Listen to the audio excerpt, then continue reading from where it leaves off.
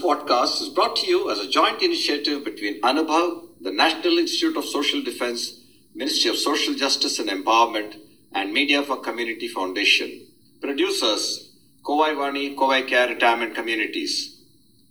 If you are a senior citizen and need help, contact our Elder Helpline 14567 between 8 a.m. and 8 p.m.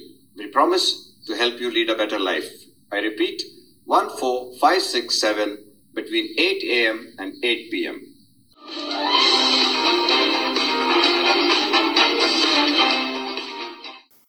Namaskar, Vanakkam, and greetings from Koivani.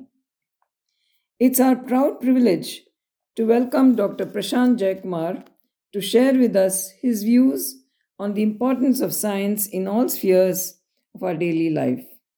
Dr. Prashant is the Professor of Physics, Graduate Advisor, Department of Physics and Astronomy, California State University, Long Beach.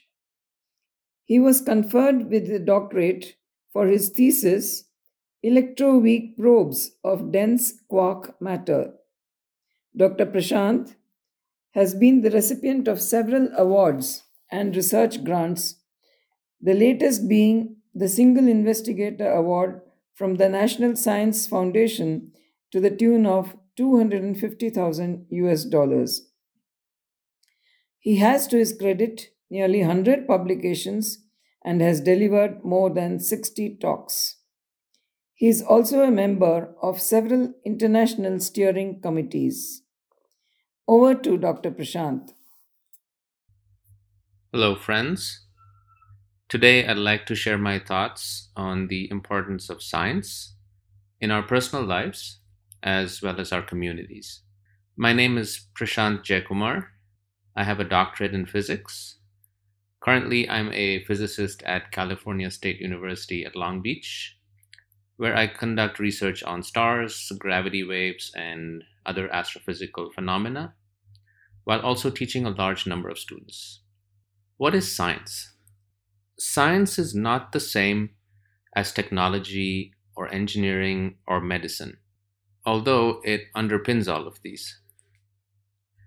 Rather, science is a philosophy and a worldview that the natural phenomena around us, like the motion of planets around the sun, or any other star for that matter, or the weather, and even our own health, can be better understood by empirical tests and a logical chain of reasoning based on mathematics without recourse to lazy speculations, blind faith, esoteric half-truths, or religious polemics. Through the pages of history, there is evidence that societies progressed and were at the forefront of discovery when they elevated scientific thought and practices above religious dogma. And they gradually regressed when they did the opposite. For example, many of the stars in the sky have Arabic names, originating from observations made over 1,000 years ago by astronomers in the Arabian Peninsula, who led the world at that time in scientific thought. In modern times, though, the 5 most powerful telescopes are all located or operated by institutions in the United States, Europe, and Japan, the current geographical centers of scientific excellence. It is a similar story with medical practice and technological inventions. So, history tells us in no uncertain terms of the correlations between economic prosperity and the advance of science. However, science is not just a necessity for practical means and ends. There is a famous exchange between an American physicist, Professor Robert Wilson, the chief architect and scientific director of Fermilab, and Senator Pastore, which I will paraphrase for you. When Fermilab, now one of the leading particle physics accelerators in the world, was first being commissioned, Senator Pastore asked Professor Wilson if Fermilab had any practical use for national security.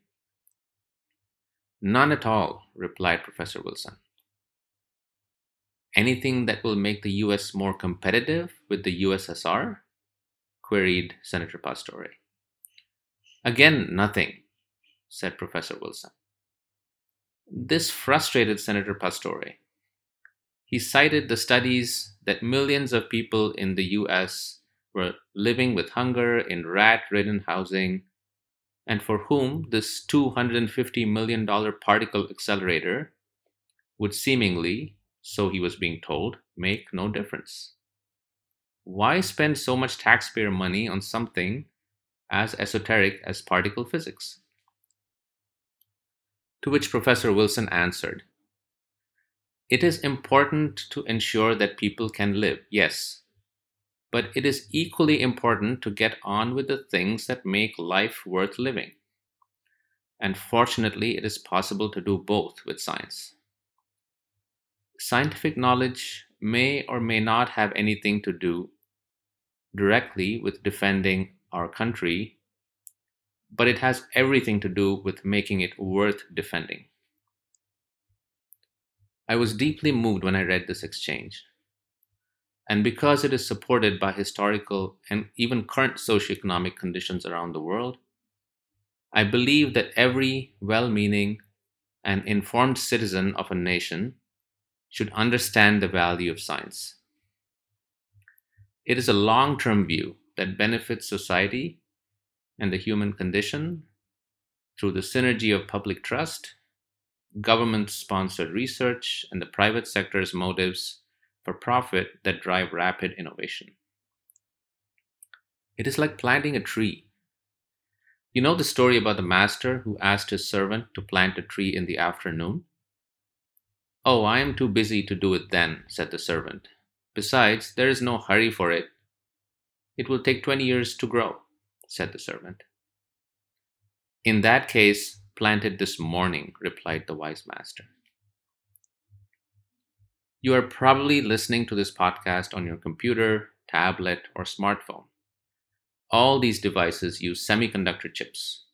In turn, these chips are designed and function on the basis of fundamental principles of quantum mechanics and electromagnetism, discovered over 100 years ago. No one could have predicted then the amazing technology we have today, thanks to basic science. Similarly, we need to support and inform ourselves of basic science today, so our children and grandchildren can enjoy the benefits in their own lifetimes. Finally, I want to say a few words about why science is important to me. After all, not everyone is altruistic and concerned about unpredictable benefits for their fellow human being 50 years down the road.